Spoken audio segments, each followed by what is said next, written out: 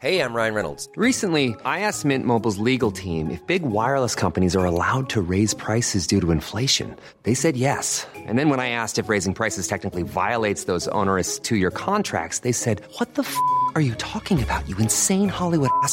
So to recap, we're cutting the price of Mint Unlimited from $30 a month to just $15 a month. Give it a try at mintmobile.com/switch. $45 up front for 3 months plus taxes and fees. Promo rate for new customers for limited time. Unlimited more than 40 gigabytes per month. Slows full terms at mintmobile.com.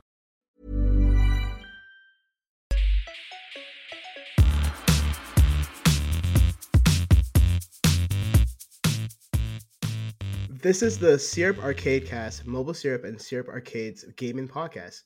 I'm your co-host, Dean Daly, and I'm here with the pod's other host, Brad Shankar. How are you doing today, Brad? Great, thanks. How about you? I'm having a alright day. It's kind of gloomy outside, but it's Toronto. It's whatever. We also have two special guests, which is super cool because this is the first time we've had two. I'll start with Chris Brown, and again, I'm going to make the same joke I made last time. Not the singer, but our friend at Blue 8 Plus, who reviews games for the site and edits our podcast. How are you doing today, bud? I am great. I live in gloomy weather, so thank you for bringing that up. I just love it. And like I said, we have a fourth person on this podcast, and that is Steve Vigari. Did I say that right? Vigvari, but you know what? I get it all over the place, yeah. Sorry, I've only ever seen your last name written, I guess. That's I've true. Never actually said it. Yeah. Steve also writes gaming reviews for Mobile Syrup. He also does sponsored posts for the website, and sometimes he just does general news for Mobile Syrup as well. You will see his name on the site probably more than myself, which is pretty cool. And thanks for joining us today. How were your holidays? No, thank you all for inviting me to the show. Yeah, the holidays were great. Now I'm just kind of back into it, and no better way to kick off 2023 with you guys. You know, I'm excited for this. Aww. Yeah, that's very sweet. Likewise. I love that. I love that you're here. It's so great. So our topic this week is the games that we're excited to see in 2023, kind of. We're going to do a fun exercise where it's a fantasy league football video game edition, where we're going to pick the games that we think will do the best this year. I personally just picked my favorite games as well, because I think they'll just do awesome, because that's whatever. But Chris Brown is going to lead us through it all. And yeah, here, Chris Brown, take it away.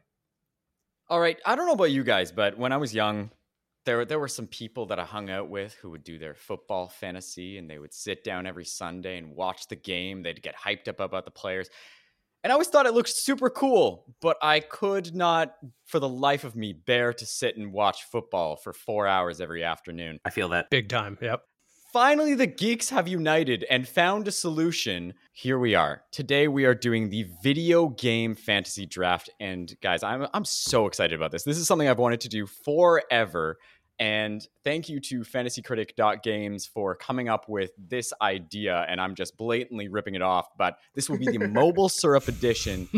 Are you guys ready? Here's how this is going to work really quickly for the audience. Basically, we are going to be judging games based off of their OpenCritic score. That is essentially the Metacritic, but specifically for video games. And so how it's going to work, we're each going to be drafting 3 games today. They are going to get 1 point for every score they are above 70. So if it's a game at the end of it, its average score is an 81, you will get 11 points. If it's over 90, you'll actually get 2 points. So those are the big scorers. So if you get a 92, that would then be 24 points. Now, with that being said, if you manage to draft a game like Saints Row last year, which ended up with like a 65, you will actually lose points. So you would get -1 point for anything under 70. There's no doubling if you go like below a 50. It's just going to still be 1 point. But with that being said, draft your games wisely. Don't be picking any super risky picks. Dean, I know what you're thinking. I already have your picks in my brain. I see them. No clue, see them. You have no clue. No, it's going to be fun because I feel like Dean and Brad, I've had the chance to like see a lot of your conversations about games and that sort of stuff. But Steve, you're a bit of a wild card. I have no idea what you might pick. See, that's funny. I'm kind of on the opposite end where I feel like I've got a good touchstone for what Brad's going to pick, or at least try to pick. Dean, Chris, you guys, total wild cards for me. So I'm like, I don't know what I'm going to do here. I got a good list, though. I don't know about you guys, but I'm going out very competitive. This is like Dean said, he's going, based on some of his favorite picks. I don't know if I'm going to be doing that. I think I'm going to go pretty competitive here because I think that's going to spice it up a little bit. I think I only played the best of games, so of course it's going to be rating high. Except for Pokemon, don't count that. That game did, yeah. But of course there's not going to be one of those this year, thank God. So I'm safe to pick my favorites. So here's how it's going to work. We're going to be drafting in order. We rolled a d20 before this. None of us rolled high, and somehow Dean managed to roll a 1, which frankly impressive. I play D&D every 2 weeks, and if they're used to me rolling ones, so it's a skill at that point. It's actually your secret. Those like really bad superpowers. Your superpower is critically failing. Yes, you're number one in our life. heart, Dean. There you go. Brad. So the order is going to break down as such. I am going to be drafting first, followed by Steve, Brad, and then Dean. But Dean will get 2 picks in the reverse order will happen all the way back up. So we're going to do 3 picks each. We are not allowing remasters. We're not allowing expansions. But otherwise, any game that we think will come out in 2023 is on the table. So let's get this started. Now, I didn't want to take the obvious pick, and I promise I won't take all of the obvious picks. Gee, I wonder what. I have to do it. I have never been more excited about a video game in my entire life. I will be taking for my first pick, The Legend of Zelda: Tears of the Kingdom. Yeah. Not Not even on my list. Okay, hold on. I want to hear about this for a second. This guy First doesn't off, play Zelda. What? Right? You don't. I played like half of Breath of the Wild. I got like 3 of those Guardian things, and I was like, you know what? I'm over this. The story will solve itself out, Yeah, whatever. Link will win. He'll beat Ganon. Yeah. No surprise. Dean, I have never felt more misunderstood in my life. That game spoke to my soul. But no, I think for me, this is a pick that makes a lot of sense. Not just because the review score, but this has kind of come to define a lot of the open world experience. A lot of what we talked about with Elden Ring in our Game of the Year discussion was around this idea of how interesting the world was to explore, and they kind of borrowed a lot of the design elements from Breath of the Wild. So Tears of the Kingdom been pushed back out of 2022 into 2023. The game will release this year. To me, it's a surefire pick, and I can't wait to get that 98 Metacritic score. It's just going to be absolutely incredible. You just press the win button right there. Oh, for sure, yeah. It's like when you're playing Overwatch and you're playing Reaper and you just hit Q and you just get 5 instant kills. That's it. Done right there. Now, I'm going to pass it off to Steve for your first pick of the draft. What are you going to take? Yeah, I think like you, I got to go with something a little easy, one that is almost too big to fail. I think Tears of the Kingdom, a lot of anticipation for that one, so I'm going to go with one that has a lot of anticipation as well, and it is Marvel's Spider-Man 2. Yeah, coming from Insomniac Games, these guys have such a background and history of delivering A+ games time and time again. Even some of like the ones that aren't as well received, like the Ratchet and Clank remake, still review very well. So I think this one, after Spider-Man and after Miles Morales, this one's an easy high 80s, maybe even a 90 if I'm lucky. So that one's my first pick. If I'm not mistaken, like the only game in like the last 20 years from them that maybe got sub 70, 60 area was like Fuse, and that had like a horrible development cycle. There was a lot of conflict with EA over that, so I don't even know if that really counts. So yeah, to your point, they just put out banger after banger. I mean, they put out Miles Morales and Ratchet and Clank Rift Apart in the span of like 6 months during a pandemic. That's insane. This studio is just carrying the PlayStation 5, so I think just based on that alone, you bring in both those characters, you bring in Venom, you bring in Kraven, you bring in anything else related to Spider-Man, an easy win in my opinion. Kraven's gonna be in it. That's what they're saying, yeah. Oh, yeah, a little Kraven action, a little hunting action. I mean, they haven't like formally confirmed it, but the reveal trailer has like a Russian dude like talking about hunting them, which is like literally that's Kraven. That's great. That is true. I forgot about that. Yeah. Well, and I just want to get a hype check because most likely not going to release this year. Where is everybody sitting with Wolverine from Insomniac? I'm excited. It's the Miles Morales team that's leading that. I'm sure it'll be great, but yeah, that's definitely years away. Yeah, totally not for a while, but yeah, 2024 is my bet. I mean, this like so. we just said, they're turning around games so quickly. I have faith. I believe. I just really want them to lean hard into their Canadian roots with Logan. Yes, just selfishly, obviously, because we're all Canadians. So, next up, we're going to have Brad. What is your first pick of 2023? Yeah, I mean, I expected that whoever got ahead of me would get Zelda, so that's why I didn't even put it on my list either. I had it as a backup just in case, but I mean, I have to go with, I have to be on brand. Final Fantasy 16. I mean, that's for going to the Dean's point, it's one of my most anticipated games. But also it's a safe bet. I mean, it's from Creative Business Unit 3, which is the Square Enix team that makes Final Fantasy 14. That is a studio that took an MMO that was like one of the most embarrassing launches in the history of games and turned it into one of the greatest success stories ever. It just keeps getting better and better and better over time. You have the writer of the Heavensward expansion, the critically acclaimed expansion up to level 60, free trial, blah, blah, blah. You have the writer of that expansion, and you have one of the lead combat designers from Devil May Cry working on the battle system. So you have great story and great combat right there. It's a proven team. Like, I have no doubt in my mind, like, at the very least, this will be high 80s, if not in the 90s, I think. So, yeah, I can't wait. And that's supposed to come out in June. So I have never felt more confident about a Final Fantasy game in my lifetime. Yeah, like, I'm going through the 14 right now. I'm on Shadowbringers because it's such a time sink in it, and going through some of the like trials and stuff that they launched, like the passion that Naoki Yoshida, the producer of the game, the director of 14, that he has for not just games, but like Final Fantasy specifically, like all of the references, all of the Easter eggs, all of the love and attention that he had. Like, you can tell, like, this is a guy who grew up playing Final Fantasy and he loves it. So this is kind of like a spiritual throwback to the original games with like the medieval setting and everything, but also he's very smart about what things to change and improve. So I've no doubt in my mind this game's going to be great. It's definitely going. I would be shocked if it's not up for Game of the Year alongside Breath of the Wild and Spider-Man. I'm also very excited for it.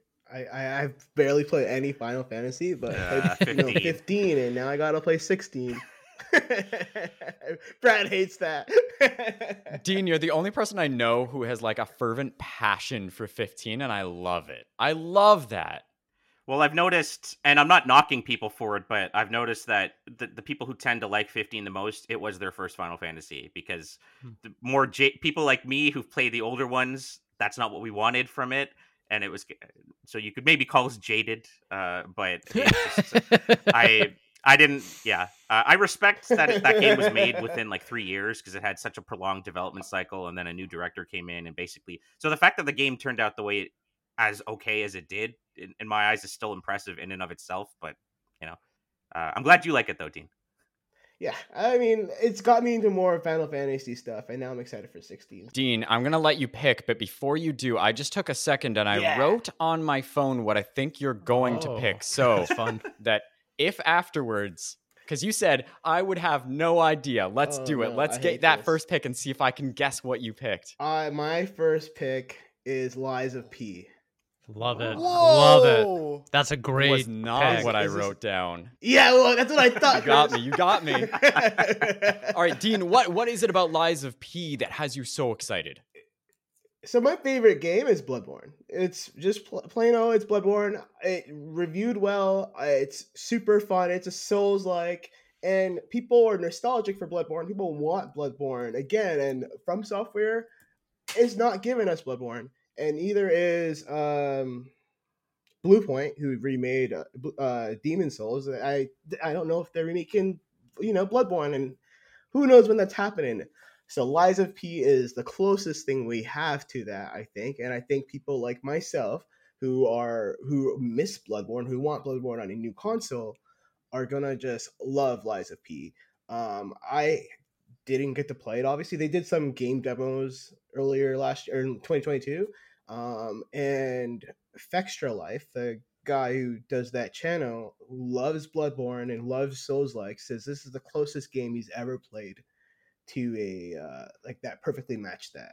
And I'm like, yeah, give me Pinocchio, give me that like dark fantasy setting, and give me Bloodborne, and I'm here. Steve, have you had the chance to play Bloodborne? I love Bloodborne. I love everything that From Software does in terms of like the Soulsborne games, and I had that on my list, kind of ranked a little lower because that was on the cusp of like, I'm not so sure this could end up being like another Bloodborne, or I could definitely see this falling closer to like a Mortal Shell, if anyone's familiar with that game, where the controls are fantastic, but there's something just about it.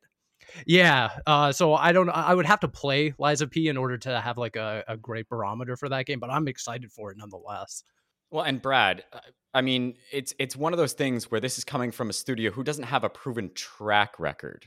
Like, where do you sit in terms of? I know you're not like a huge FromSoft guy, but in terms of your review score guess, yeah. So Bloodborne is the only one of their games that I actually played through in its entirety. I love that game. I think the faster paced nature of it, where it isn't so much you're running around in circles holding up your shield sort of thing. I don't like that as much about the From games. But it wasn't like too action oriented, like Sekiro kind of threw me off a little bit for that. But yeah, no, Bloodborne was perfect. The Victorian setting, I love all that. Yeah, I hear what you're saying. I think it could go one of two ways. I mean, you see situations like with Rocksteady and Batman, for instance. They'd made like one PS2 game, and then they came out of nowhere and made like the best Batman game ever at that time. It's still one of the greatest licensed games ever. So I feel, and that's because they're just big Batman fans. So I feel like Lies of P, I don't remember the developer's name, but presumably they are obviously big From fans that, you know, if they're approaching it the right way and, you know, the passion's there, yeah, I think it could turn out well. Yeah. Look at my first vote. Kudos to you for that pick. Yeah, that's a good pick. Thank you. I love it because it's so out there, and it's smart because you got to throw me off and still get your more like traditional pick. So Dean, you get to go twice in a row. What is your second pick? Yeah, and this one is the basic one. I'm gonna pick Hogwarts Legacy. I know it's controversial, super controversial because of JK, who is a TERF. And if you want to know more about that, Brad Schenker has a great article regarding the readings you can do to learn more about what JK said and how it's affected the community. The trans community. So I'm not a fan of her, but I think Hogwarts Legacy will do really well. And this has to do with ratings. And if Lies of P doesn't rate well, I should have some points of Hogwarts Legacy. And personally, myself, I still have a Harry Potter poster. It doesn't specifically say Harry Potter, but it has all the houses on it. It's like the actual animals they're based off of. So, Dean, I have a question right up front for you then. Yeah. Which house are you going to be going into? Skyrim. Skyrim. Whoa. What the hell? Slytherin. I mean, hey, Skyrim re-releases every other year, so it makes sense that you would go into Skyrim at some point while you're playing. But no, Slytherin. Okay. So you've already seen your house and you know what you're doing. Totally. I did Pottermore when I was younger, and it told me I was Same here at heart, and I felt that it was right. When's the last time that we got not just a Harry Potter game, a good Harry Potter game? Like, what is it? Like Quidditch World Cup? Was it? Probably. I'm genuinely trying to think of the last time there was a great one. I don't Goblet know of Fire was an awesome Harry Potter game. I don't know the timeline on World Cup, but Goblet of Fire was really good. I feel like those are all around like the GameCube into like the next generation type of area. So this is going to be the first big budget Harry Potter game in a long time. Well, and it's the one that's like fulfilling the fantasy that you've always had as a kid. Like obviously pretty much every game we've gotten since is just adapting the movies, adapting the books. It's like you're playing as Harry. So there's kind of a formula to it, but you know, everyone's wanted to, pick your own house, go to potions class, go to defense against the dark arts class, fly around the school with the hippogriff, and, it being its own story, you kind of carving your own legacy, in the world of Harry Potter without any of the Harry Potter baggage. Obviously, yeah, that's the big appeal for it. So that makes it even more exciting. And that's why it's my pick. I think it will rate well. I think people are gonna enjoy it, but despite all the controversy, but I'm kind of excited for it, man. I just want to say I'm very disappointed because my pick for you was not taken. And I think by the time we get back to you, it might be Dean. And I think you're going to look back. I'm sure it will be. I actually know I think I know what you're thinking of now that I didn't say. I know what your third one is. We'll see. Yeah, but now I wanted the points, and I think that was really great. Okay. All right. That's it. He's competitive. He's competitive. Like Brad, you get your second pick. You already took Final Fantasy from my grasp, which, I guess is payback for Zelda. But hey, what is your second pick? Yeah. No, kind of thinking what you guys are going to pick, and to keep things interesting, I'm going to go with Resident Evil 4. We were talking about it a little bit beforehand. So just kind of expand on that. I think taking the format that Resident Evil 2 remake had, where it's taking this classic beloved game and bringing it into a new generation, but even more so for Resident Evil 4, because I've always been of the mind that if you're going to do a remake, I don't want the same thing again. Like, I want you to be more bold and do something different. That's why I was kind of uninterested in the Last of Us remake last year, and I kind of annoys me that they call it a remake, because it's literally the exact same game. They didn't change anything. And hey, that's cool for newcomers, but for me, like, I want something new. That's why I love Final Fantasy VII Remake so much, and that's kind of what it seems like they're doing with Resident Evil 4. It's, the original game is beloved. It's amazing, but it's obviously not really scary. If anything, it's more of a thriller, I guess you could say, an action thriller.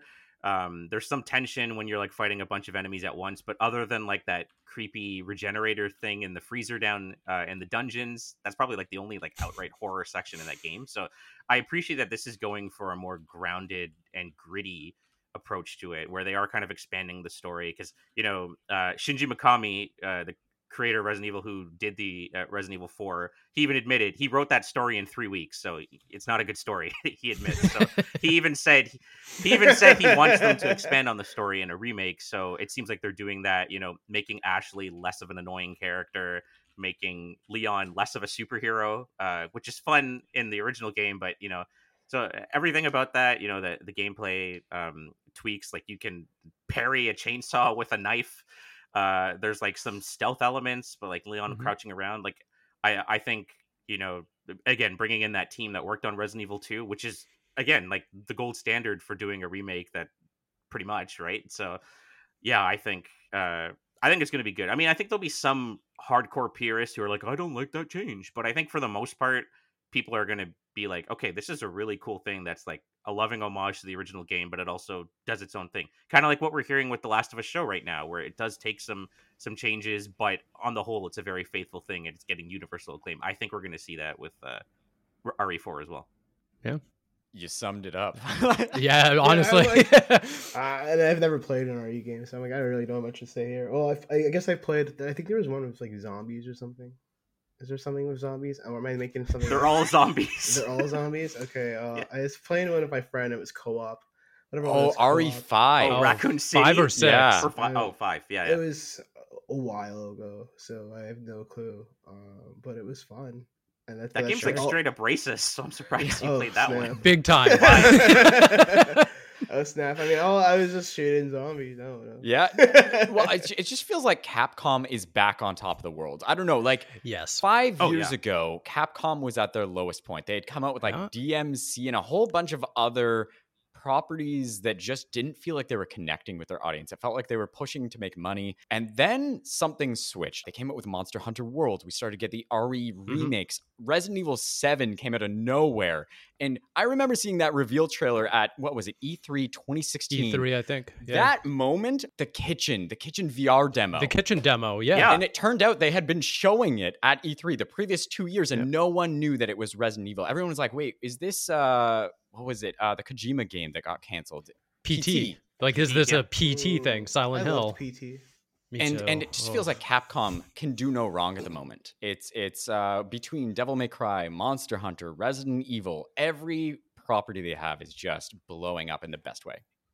Yeah, well, and to your point, and I think without going into a huge tangent about it, I think there was a period during the like PS3, PS4 era where a lot of these Japanese publishers were kind of just chasing Western trends. Like Resident Evil 6 was just like a focus tested, here's what Western people will like, we think. So it's like, here's a campaign that's all actiony. Here's whatever, Raccoon City was like some wannabe live service. It feels like, um, and we see that with like Square Enix as well. They had a bunch of games that didn't take off, but I feel like now they've kind of recaptured their identity and realized, we don't have to be like Western games. We can have our own flavor and be unique, and that is good. And yeah, Resident Evil, they have two things going on. They got the first person games and they have the third person remakes, which is such a cool way of, here's classic Resident Evil if you want it. Here's something new if you don't, because some people don't like the first person. And, RE8 even has the option to switch between both now, which is really cool. So yeah, Capcom is killing it.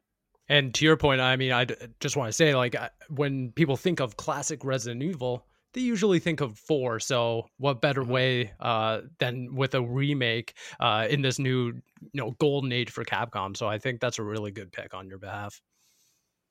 Now, Steve, are you going to continue the trend of really good picks? I hope so. I'll let the panel judge that, but I do think that I have a pretty safe one in terms of getting some pretty solid points, and that is Forza Motorsport.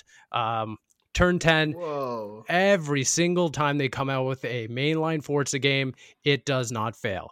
This is, in my opinion, as safe of a bet you can get in 2023, and if we're doing like a fantasy draft, because every single time they come out, they kind of raise the benchmark in terms of how far you can push the Xbox hardware.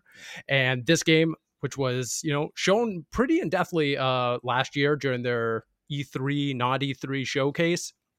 They showed a really great day and night cycle, all these like in real time rendering features of puddles and, particles and all this stuff. And it looks really advanced in terms of a first party game. So I think if they're able to nail this 2023 launch, which I think they are. I mean, they have Xbox just announced their developer direct showcase for later this month as we're recording this.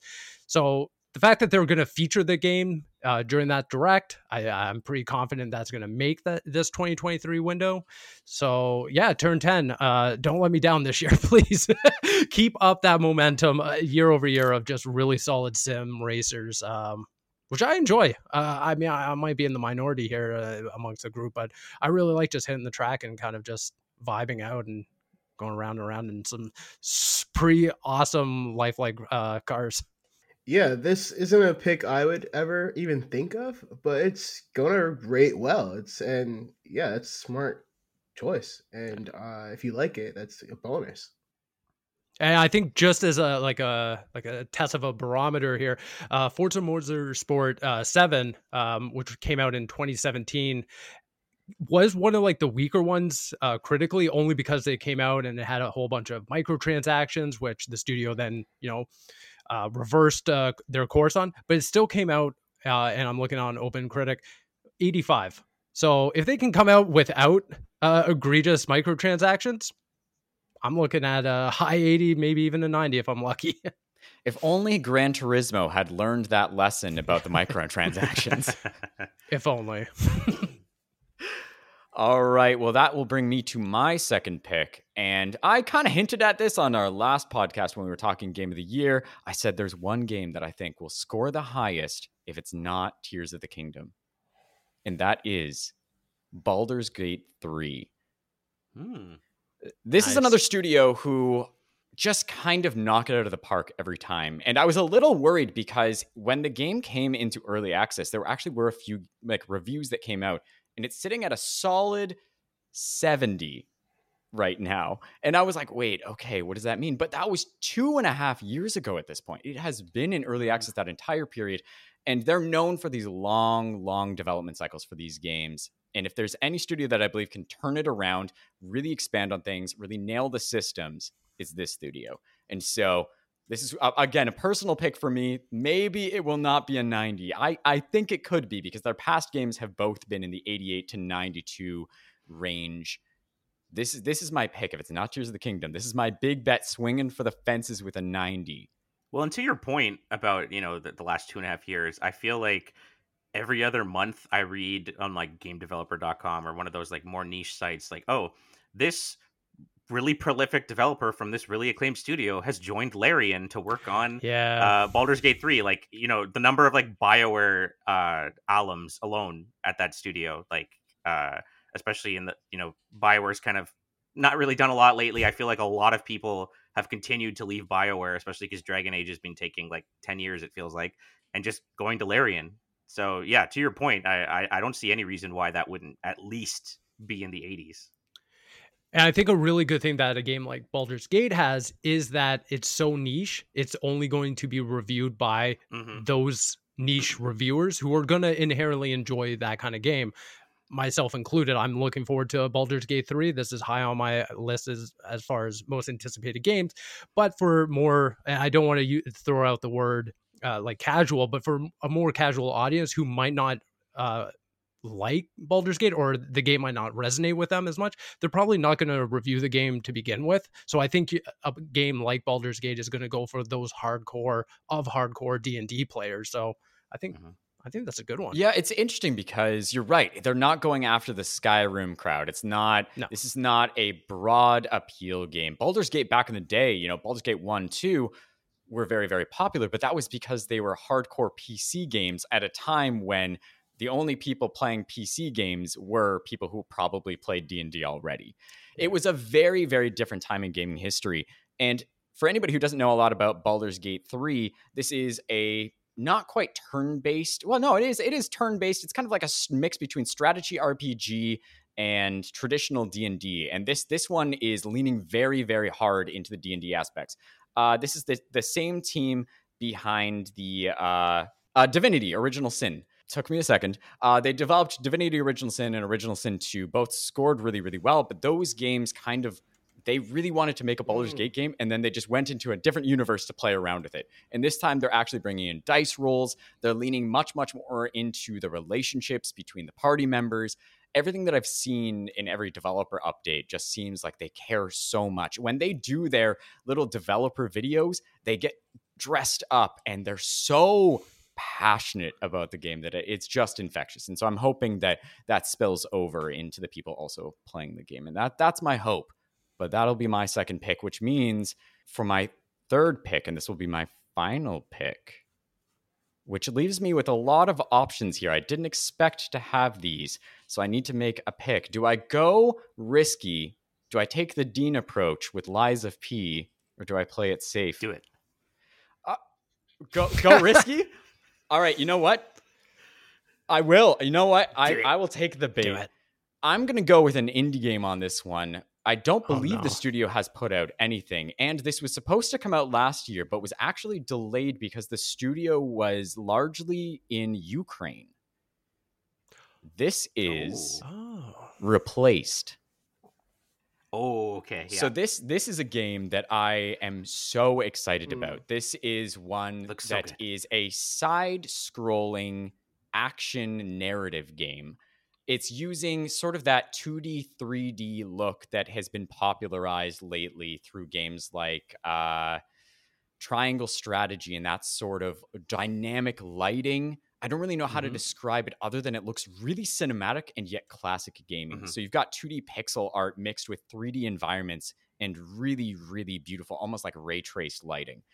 And there's something about this. It's set in like a cyberpunk future setting, dynamic combat. It's not your typical sort of Metroidvania style combat. Like the camera changes the angles and that sort of stuff every time that you're doing it. And it's melee combat that feels very dynamic. We have not had any gameplay previews as far as I'm aware. It has been very tight-lipped. But every time we have seen the game, it's looked better than the last. And it reminds me of a game, The Last Night, which was shown off at Microsoft's E3 2017 conference, I think. And that just kind of disappeared into the wild. And this came along, very similar art style, and just same level of polish. I'm so excited about this game. No idea if it will score well. It could be a 60 for all I know. But in my heart, it's a 90. So that's where I'm going for my third pick with Replaced. Sick. So Chris is out. Good. That was it. Take the L. Tears of the Kingdom, can't carry me through this one. I chose Replaced. I'm done.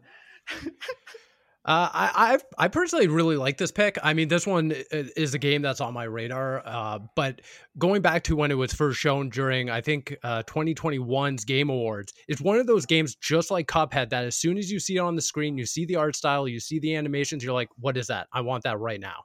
And yeah, ever since I saw that first footage, it's kind of been like burned into the back of my brain where I'm like, okay, every so often I'll go online, like, okay, where are the dev updates on this? Funny enough, I looked it up and their website still says coming to Xbox in 2022. So I think they're busy or they have a lot going on. To your point, though, about the Cuphead analogy, I think that's a good one because Xbox tends to partner with a lot of really good indies and spotlight them at their shows. Like, obviously, Cuphead's the big example. Tunic was a big one from last year, another Canadian game, and obviously replaced. So I feel like the fact that it's getting so much backing from Xbox, that because their ID at Xbox program is really good. They've shipped so many indie games, so many good indie games, success stories. I feel like having Xbox in their corner with that is kind of a testament to the quality of how that game's going to be. Because they always have their finger on the pulse. You even go all the way back to, Inside and Limbo. Yep. Xbox always is like a tastemaker for good indie games. Yeah, 100%. So yeah, that's a great pick. Yeah, let's hope. And you know what? I do hope Game Pass plays a bit of a factor because we've seen it. Maybe High on Life didn't score the best, so maybe it's not the best example, but you know what? Even if the critics don't love it, maybe it'll find an audience and become one of those cult classics because, we've seen a lot of games find success on Game Pass where maybe they otherwise wouldn't have. Well, High on Life was literally going to be a Stadia game.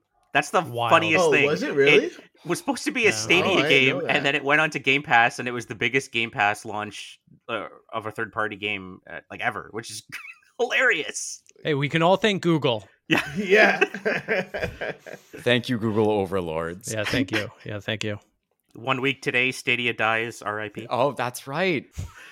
Should we take a moment of silence, or should we let Steve go on to his next pick? I think we should let Steve go on to his next pick. Yeah, we just move past it. That would be giving Stadia more attention and time than Google. You're did. right. Than Google did. My mistake. Steve, your final pick for the beginning of the year. And Chris, you had me sweating as once you said indie game, because as soon as you said that, I was like, oh man, this is going to be a tough one, and he's going to steal my pick. And Brad, I think you know where I'm going with this one, and it's to no surprise, anyone that knows me knows how much confidence I have in this game, and it's Hollow Knight Silksong. Oh man, good luck. Very good. Easy game for points. Hollow Knight came out years and years ago, and it sits currently at a 90 on OpenCritic. This game has been long in development. The anticipation for this game is so high that it's almost too big to fail. I think that Team Cherry would have to deliberately screw this game up in order for it just to not be received well. I think mechanically, Hollow Knight itself is such a mechanically sound game that transferring anything over to Silksong, that's an immediate win. The character, art design, everything about it resonates so much with a core audience that I think, again, maybe it's not a general a game that will, inherit a general audience, but I think people who love Hollow Knight, love Soulsborne games, or love weird artistic art style games are going to resonate with Silksong. So I think that is going to... The only thing... And I know Xbox showcased it last year, and they're like, "Oh, this is going to come out in the first 6 months." I don't personally believe that. That's what I'm saying. So I think the only risk is that Team Cherry just needs more time with this game. But I'm going to take that risk, even if it's not first 6 months. I don't see a reality where I'm not playing this game by the end of the year. So I'm willing to run the risk for those good points. Steve, we can only hope for you because I feel like this game is. People thought it's been supposed to come out like a year ago or the year before, and it's just never coming out. My friends keep talking about it, and I keep seeing them. I'm like, man, I still have time to finish Hollow Knight because this game is just not. You probably do. You probably have time to finish it twice if we're being totally honest. But fingers crossed that they come out and deliver. So I'm going to be honest. That was my safe pick. That was my, okay, that's a surefire 90. Like, I'm with you. There's no doubt. If this game comes out this year, it will review well. I remember the first 5 minutes of the game, I fell in love with it. You boot it up and you're just sitting on that bench. You hop off. The music is playing. You see this art style. You wander over and it's just the sense of discovery. Every moment, the first time you meet a creature, it's that parallel fear and wonderment that you don't find very often with side-scrolling games like this. Metroidvanias are a dime a dozen these days, and yet Hollow Knight stands out in that crowd. It's a truly one of the highlights of the last generation, and I think Silksong looks faster, it looks fiercer. It's just, I think they are taking the time because they want to deliver, and it's a very small team. If I remember, the first game was made by a team of a core of 3 people, I believe, and so here we are, Australian development team, just want to put out the best product possible. If this drops, and I think it will, I believe, I don't know about the first 6 months. It was the Game Pass. Here's what's coming in the next year, and it was one of their summer showcases. But it will drop this year. I have faith. And Steve, I think you just raked up a whole bunch of points. Thank you. Brad, your final pick. Yeah, this has been a really interesting discussion so far because you guys have picked some games that I wasn't expecting. I really like the indie picks, and especially Liza P, I feel came out of nowhere. So good. That was good on that, Dean. So instead of going for a big AAA safe sort of pick again, I'm gonna have to go with an indie game. I'm gonna go with Sea of Stars. That is an indie game, and it's Canadian too, from Sabotage in Quebec City. That is a studio that, to your point about Metroidvania style games, their first game, The Messenger, was one of the most well-received Ninja Gaiden inspired games of the last several years. It did a really cool thing where it switched from NES to SNES art style midway through and kind of goes back and forth between that. A lot of really clever, cool design elements of it. It was a surprisingly funny game too. And I just feel like taking all of that and applying it to a JRPG inspired game. I mean, it basically looks like a modern Chrono Trigger, which is great. They even have the Chrono Trigger composer Mitsuda involved with it. He was so impressed with The Messenger, he wanted to be a part of this game.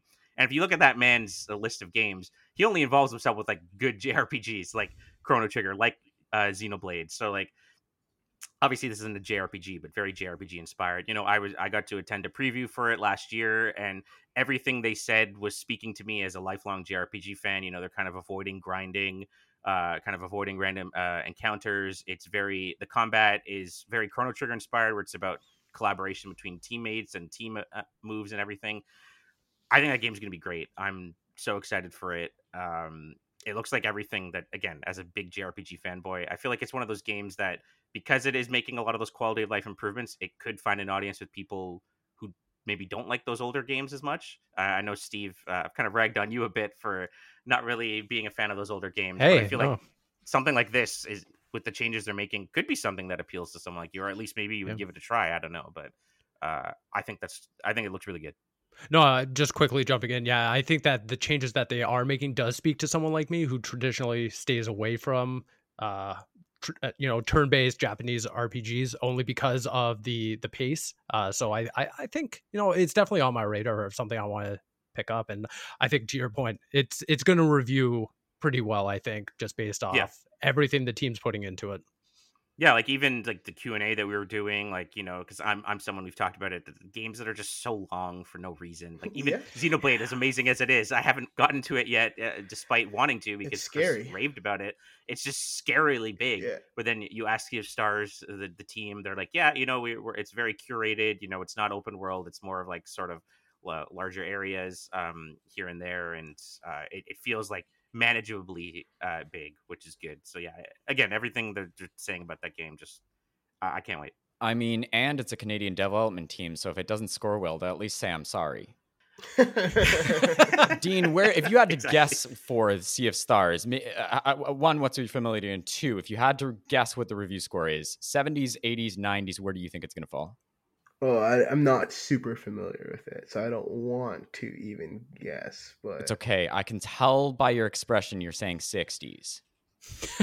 By my expression, I'm stressed. If if I remember correctly, I haven't looked it up recently, but I believe the Messenger is high 80s. I think it's like 86, 87.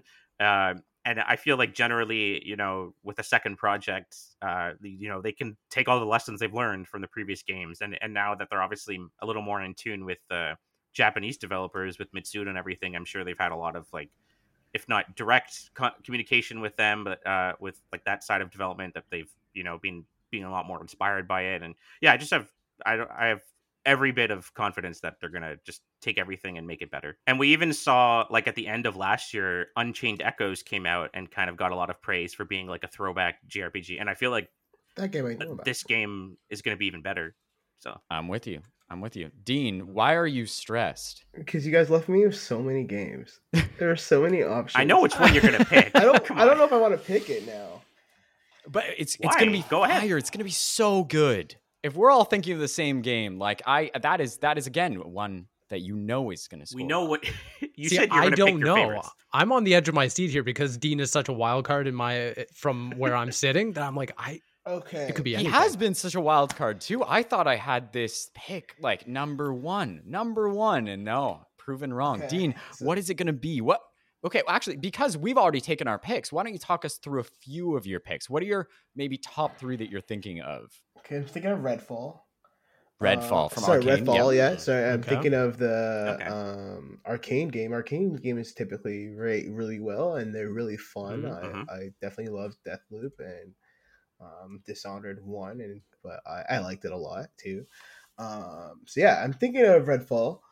I'm also thinking of Hades 2, but my fear there of Hades 2 is that it may not come out this year. I can almost guarantee it will not. Yeah, it's 100% not. Don't squander your.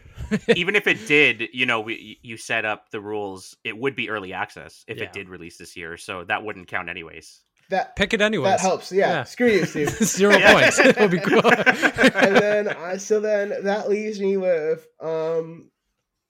Star Wars Survivor. I just have to, and I know that's there's the one. I've had it written down this entire time. I was like, how is he not taking Jedi Survivor? I was looking at Atomic Heart. I think that because it's gonna be a Game Pass game, it's gonna do well too. Mm-hmm. Yep. But I have this. It's on my list. It's number 3. Mm-hmm. So I should stick with my list. I love Star Wars. Everyone loves Star Wars. Who doesn't love Star Wars? I mean, tons of people don't like Star Wars. But it's the first one was so good. Fallen Order was so good. So I feel like Survivor, they're just gonna work on the things that they're just gonna fix everything, and it's gonna come out super polished and super great. And Cameron Monaghan. Yeah, you're right. It's super hot. So I think that should help its rating as well. So that beard. I anticipate every single review to start out with that as the subheader. Cameron Monaghan is super hot. Yeah, he's the hottest guy. I don't know. He's very hot as Cal Kestis.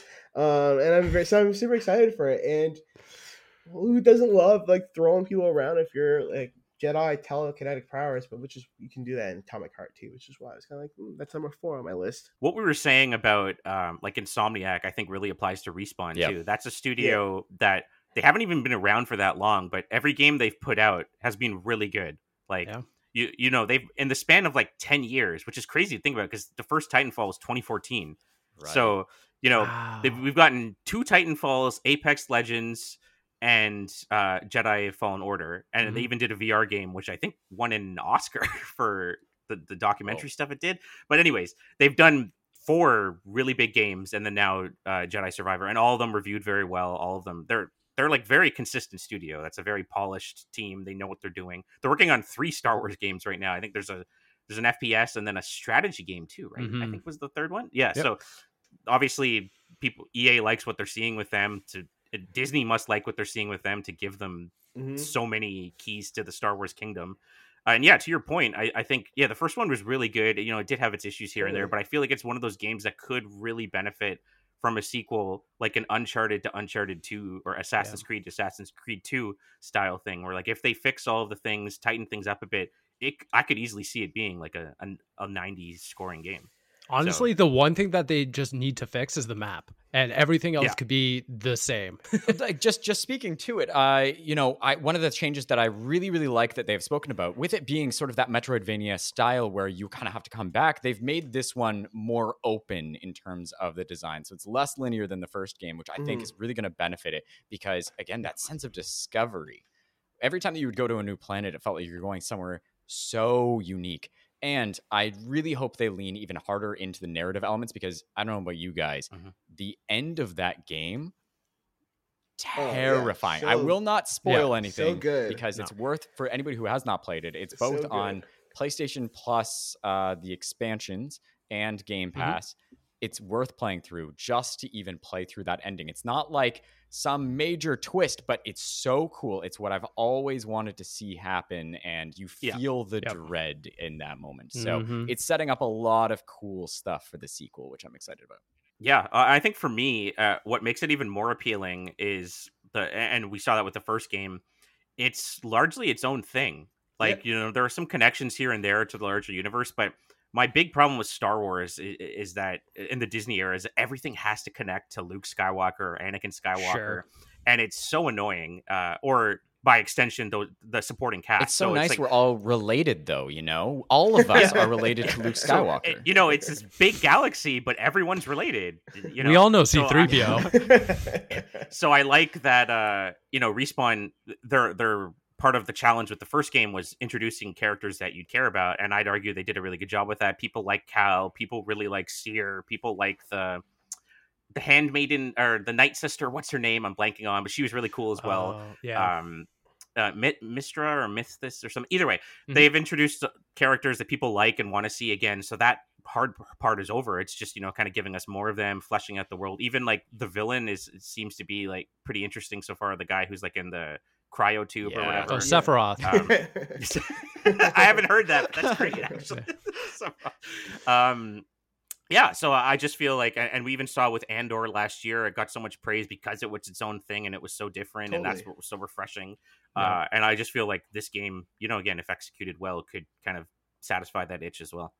I think one of the funniest things is that, to your point, it does so much to remove itself from like the Skywalker stuff, but does enough to keep it in line with Star Wars canon, with not giving anything away again, but that ending, where that ending takes place, is directly referred to in Obi-Wan and stuff like that. And then you have characters popping up from Rogue One and stuff like that. Like, there are these little touchstones to say, okay, Cal does exist in this grander universe. We're just not going to shoehorn in all these characters and all these references to make it feel, we're just, respinning an old Star Wars tale or something like that. Well, and the smart thing that they did with the first game is, besides making him like he never really finished his Jedi training sort of thing. So that's kind of a good narrative and mechanical excuse for how he's like redeveloping his powers over time. But they really explored a really cool story there about Survivor's Guild. Like the fact that he's like this Padawan who's like,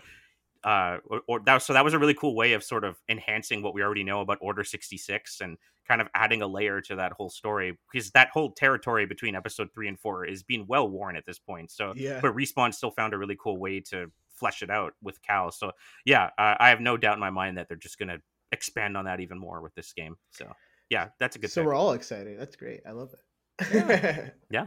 And March, 2 months away. Yes, very soon. It's cool that I picked a game that I know for sure is coming out, because I'm not 100% sure Lies of P is going to come out this year. I mean, I really hope it does. They said 2023, but it's the gaming industry. Anything really could be delayed tomorrow. Fire Emblem, that could get delayed? As someone who it can't, because I'm playing it right now. Full review on Mobile Syrup soon.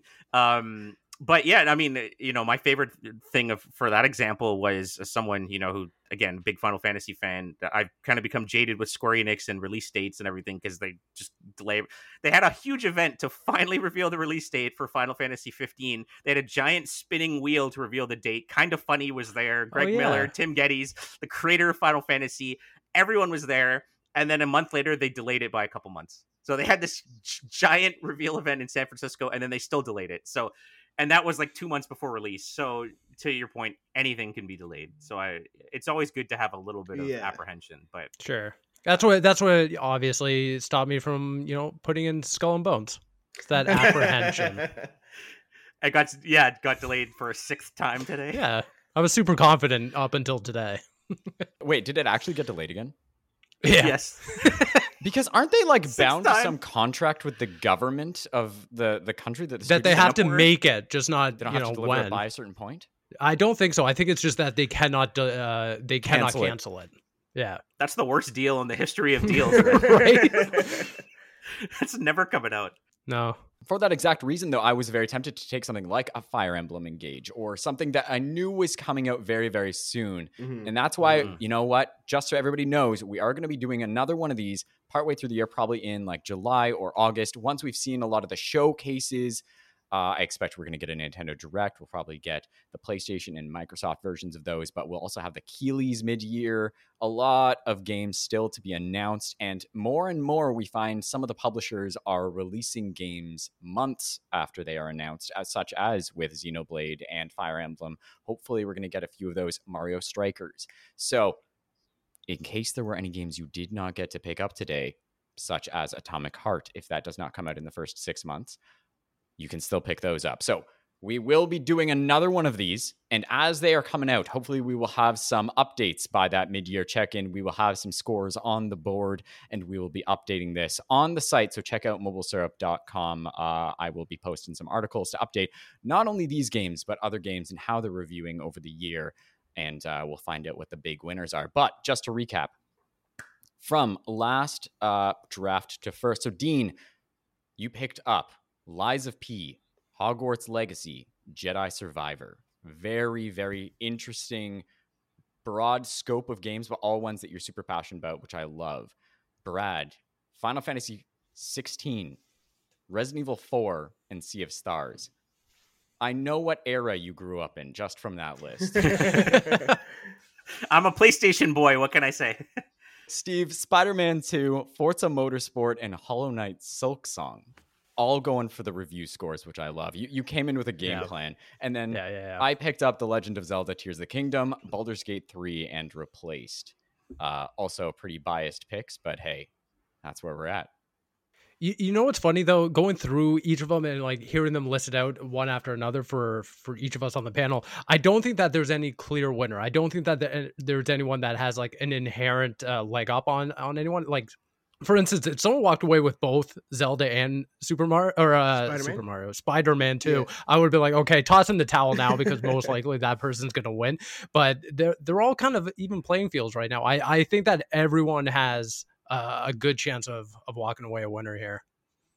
Yeah, we all have like a surefire AAA game. We have like an indie darling, and then it's a good mix. Yeah, we will roll again when we do it next time, just so that I don't get first pick, because we'll only be drafting 2 next time.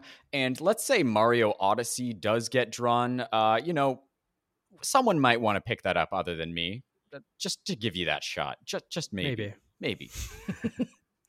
But that'll do it. That's the draft. If anybody has questions, I'm going to be drafting up an article to explain all of how this is broken down, but should be a fun year. I can't wait. So thank you guys for indulging me in this experience. Thank you. It's a great concept. This was a great idea. Really fun. So before we end this podcast, what games just are you most excited for? Like, just plainly, don't care about ratings. 2023 top game you're most excited for. Let's start with Steve. Go. Yeah, I think just like off the top, 2023 is going to be an enormous year for video games. We're even talking about just the first half of the year, and there's so many games to just go through a list. But Diablo 4 is up on my list for one of the most anticipated games this year. It was on my list. It was there. It was one of my saves. Yeah. Okay. Let's get the guests go first. Chris, you're next. I can only choose one. Yeah, just one. Are you kidding me? Only one. I know. I'm so sorry.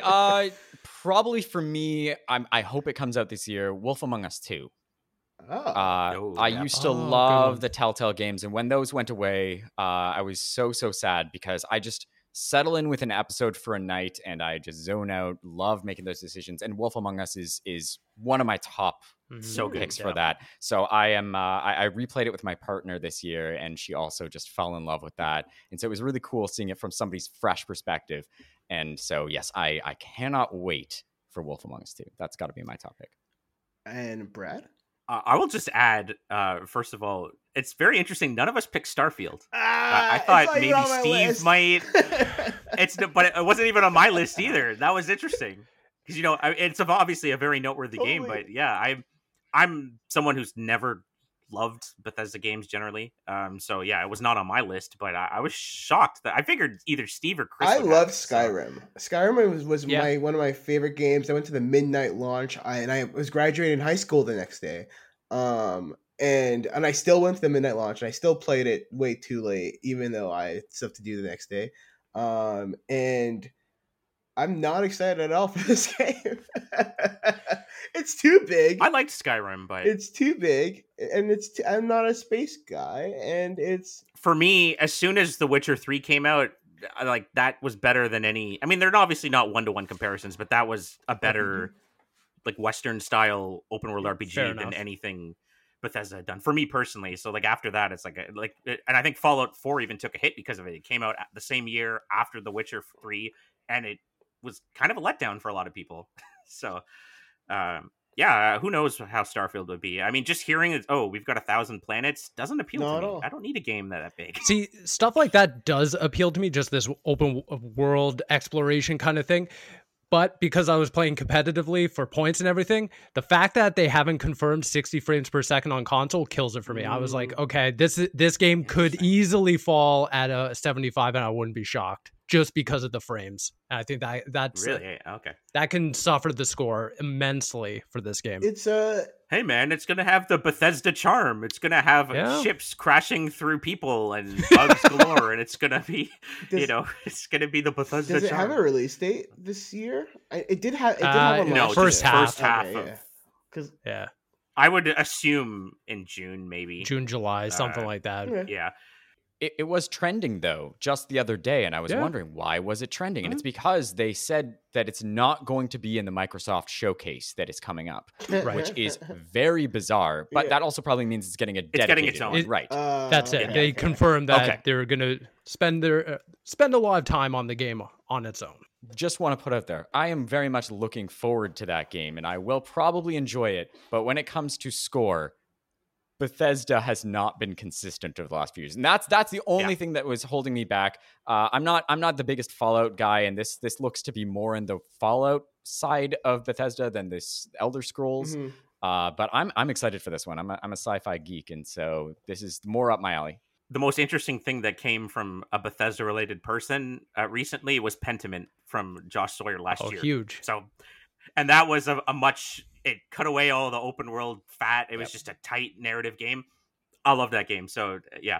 But anyway, sorry, to answer your question, I debated between Final Fantasy 16 and Spider-Man, but I mean, I've been dressing up as Spider-Man since I was like 4 years old. The Insomniac game is one of my favorite stories of that character ever. What they did with Miles was great, and the thought of bringing them together for a story, it sounds really exciting. Maybe Venom, that will be good, not like the crappy Tom Hardy movies. It's got to be Spider-Man 2. Like, I can't wait. Now I guess you're at me. I would also love to see Spider-Man 2 because I love Spider-Man. Hogwarts Legacy is something I'm excited for. But Lies of P is my most anticipated game this year, just because I miss Bloodborne. And love it. So I'm super looking forward to it. Nice. Cool. All right, that is it, everyone. I will and I don't know why I'm saying it like that. And that's it. Thanks for listening to the Syrup Cast Arcade. Nope, that's not it. I keep getting the name wrong. The Syrup Arcade Cast. You can find me on Twitter at The Daily Dean and my Instagram at My Daily Dose. And of course on Mobile Syrup. Brad, where can people find you? And do you have any recent stories you want to highlight? Well, thank you for asking. I do actually. I was very fortunate in December to take part in a junket for The Last of Us, which was really cool. So I got to speak to Neil Druckmann and Craig Mazin, the co-creators and showrunners of the show, as well as the stars Pedro Pascal, Bella Ramsey, Merle Dandridge, and Gabriel Luna.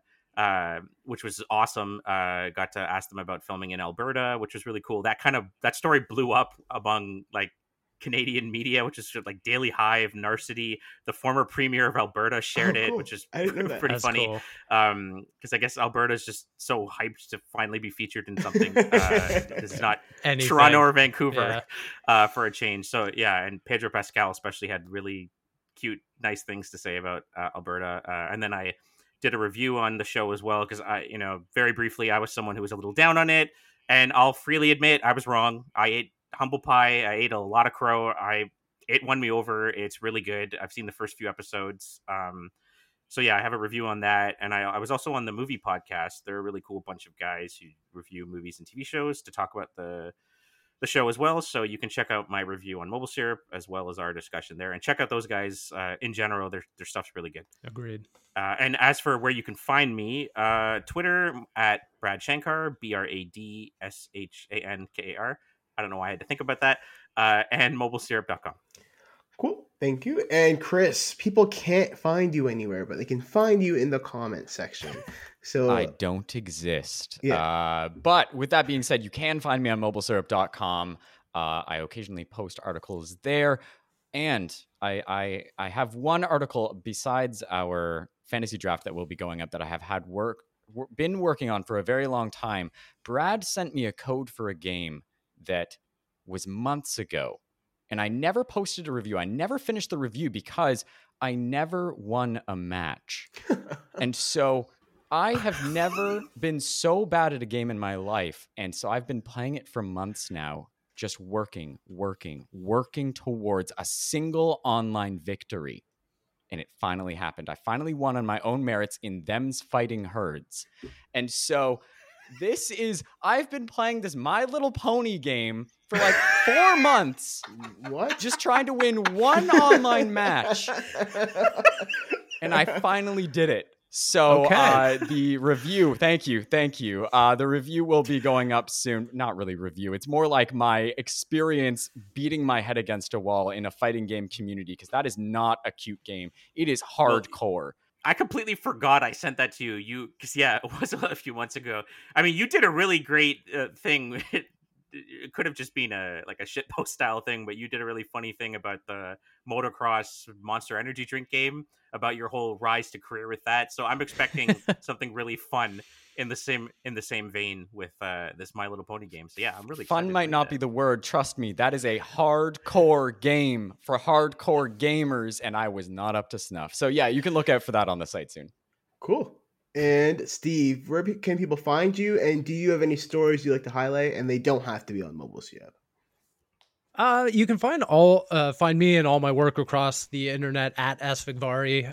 In terms of pieces of work, I mean, I did some CES stuff on Mobile Syrup. I'm usually there, popping up every once in a while, doing the news beat, or like you said previously, like gaming and sponsored posts. So if you ever see my post there, give it some traction. That's cool. I like that. But again, thank you guys for inviting me onto the show. Like I said, anytime I get to interact with you guys and you guys at work, it's always a blast. You're like that RPG class, like a freelancer that can just do anything. Like, not even like you're literally a freelancer, but that's also a class sometimes in RPGs where you handle everything. You can do everything. So it's great. Thank you. I actually have a little bone to pick with Steve, because him and Brad got me onto Marvel Snap, and now I'm addicted. Yes, great. It's not great. But it is pretty so great, right? I was showing Brad yesterday. I was at level 900 of those like collection levels, and now I'm at 1,000. So I mean, it's crazy. I love the game. Anyways, let's end this because it's going on for a little while. And as always, you can find all of our content on mobilesyrup.com, and follow us on Twitter and Instagram at mobilesyrup. Bye, guys.